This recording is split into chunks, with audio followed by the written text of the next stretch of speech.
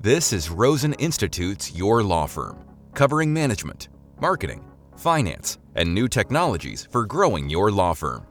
Here's Lee Rosen. It's good to be with you today from Dubai. More specifically, we're visiting the Expo Dubai 2020 and have been staying on site for a few days. This is the World's Fair featuring pavilions from 192 countries. We've been wandering from country to country for several days now, and it is fantastic, but it is also exhausting. We have truly enjoyed our time exploring these exhibits. The wealthy countries have amazing displays, which are basically buildings wrapped around super sophisticated display screens.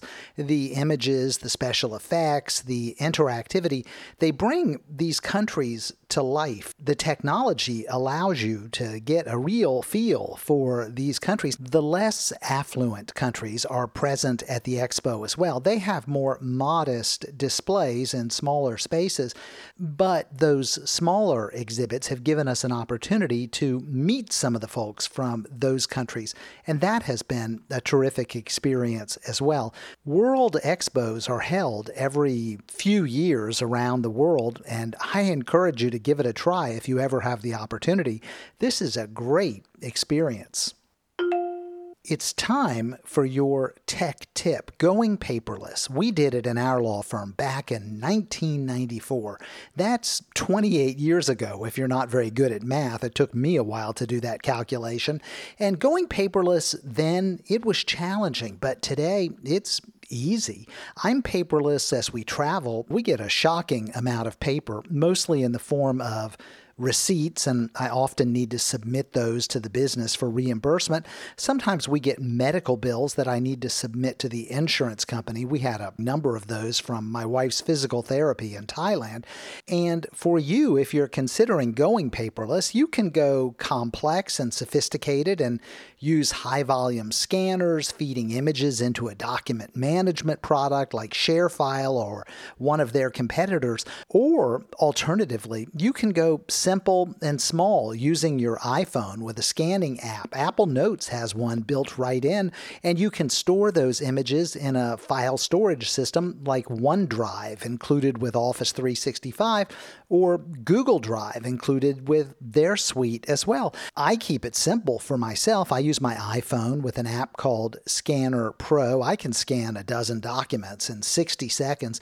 The images are then uploaded instantly for me to Dropbox, and I label the files and stick them into the appropriate folders later when I'm sitting in front of my MacBook. Going paperless does not have to be complicated. In fact, using an open system approach like I do with my images stored as PDFs in a simple folder system makes it really easy for me to change things up as necessary. I can migrate from one system to another without any trouble at all. Once you invest in a more sophisticated or complicated system, you start to find yourself locked in, and switching from one product to another becomes a bit of an ordeal.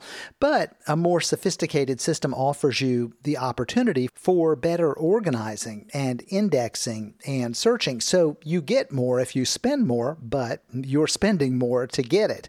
Going paperless is pretty simple today. The pandemic and working from home drove lots of lawyers in the direction of being paperless, and if you're not paperless yet, then it's probably beyond time for you to make that shift. Like I said, my law firm did it 28 years ago. I think it's about time for you. That's your tech tip. And now for your moment of concise advice. When we think about hiring our first employee, that first hire, that can be a source of great anxiety.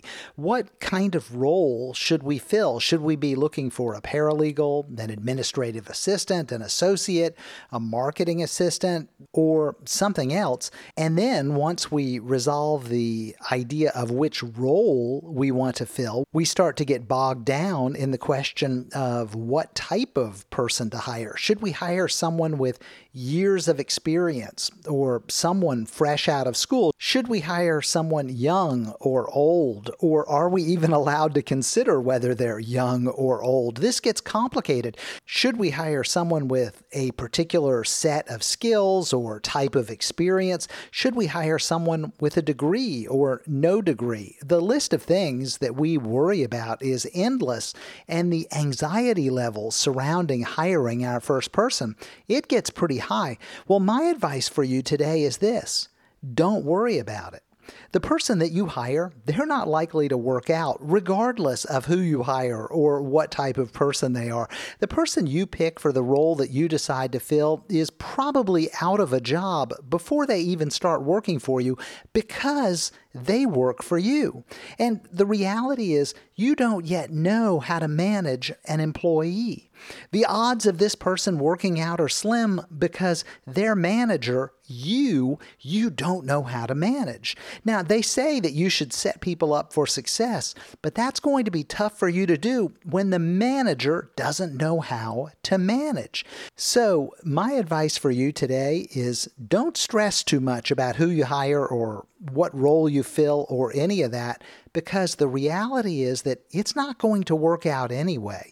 You're going to be hiring someone new for this role before long, so just don't put too much energy into worrying about getting it right. Now, knowing that things aren't going to work out with this first employee, isn't there something you can do? Can't you head this off at the pass so that the new employee doesn't have to go through getting fired or quitting? Well, probably not. Some lessons are like the fingers on the hot stove. You simply have to get burned to learn what it is that you need to know.